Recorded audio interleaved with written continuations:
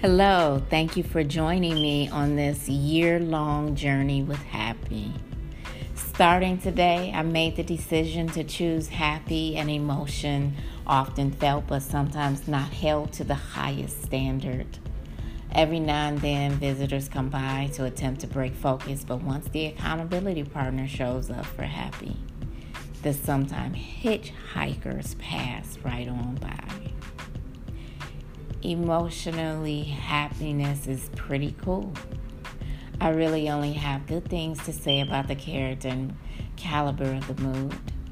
The value is priceless and can indeed be attainable, but the challenge is maintaining the status against all odds.